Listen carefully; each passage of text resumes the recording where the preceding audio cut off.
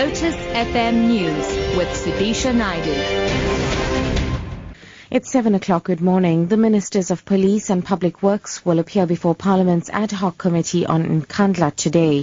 Following an on-site visit to President Jacob Zuma's private home last week, members of the committee have decided to call Police Minister Nathi Nhleko back to clarify some issues. They also want Public Works Minister Thulas Ngesi to answer questions. The committee was established to look into Nhleko's report on whether President Zuma should repay any money for the controversial non-security upgrades. Zelene Merrington reports. MPs serving on the Nkandla ad hoc committee say they are concerned about the inflation of prices and poor workmanship displayed during the upgrades at the President's home. These are some of the issues they want the Ministers of Police and Public Works to answer to. Following their visit to the estate last week, committee members say the money spent on Nkandla was grossly inflated when compared to the quality of the work done.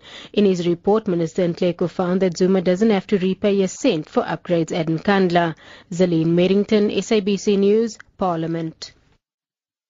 Parliament's Rules Committee has adopted interim rules on how to deal with disruptions in the National Assembly. These will be presented to the House of Assembly for approval tomorrow. This follows recommendations by the Sub-Rules Committee that members who disrupt proceedings be physically removed. Chairperson of the committee, Richard Mdakane, says uncooperative MPs will be removed. If a member resists attempts to be removed from the chamber in terms of Sub-Rule 1 or 2, the Sergeant at Arms and the Parliamentary Protection Services may use such force and may be reasonably necessary to overcome any resistance. The DA is to ask the Auditor General to conduct a forensic investigation into the Social Development Department and the South African Social Security Agency. The party has levelled several allegations at SASSA, including that the agency used state resources as a slush fund for the personal gain of senior officials. DA spokesperson on social development, Patricia Kopane, says SASSA was irregularly providing security services to officials. Undocumented provision of the bodyguards to an administrator at SASSA, Mr. Nene and his family, the Social Development Minister spokesperson, Mrs. Oliphant, from the Department of Social Development, and her children, and the Minister's children, and the Free State official, Mtate Makatuka.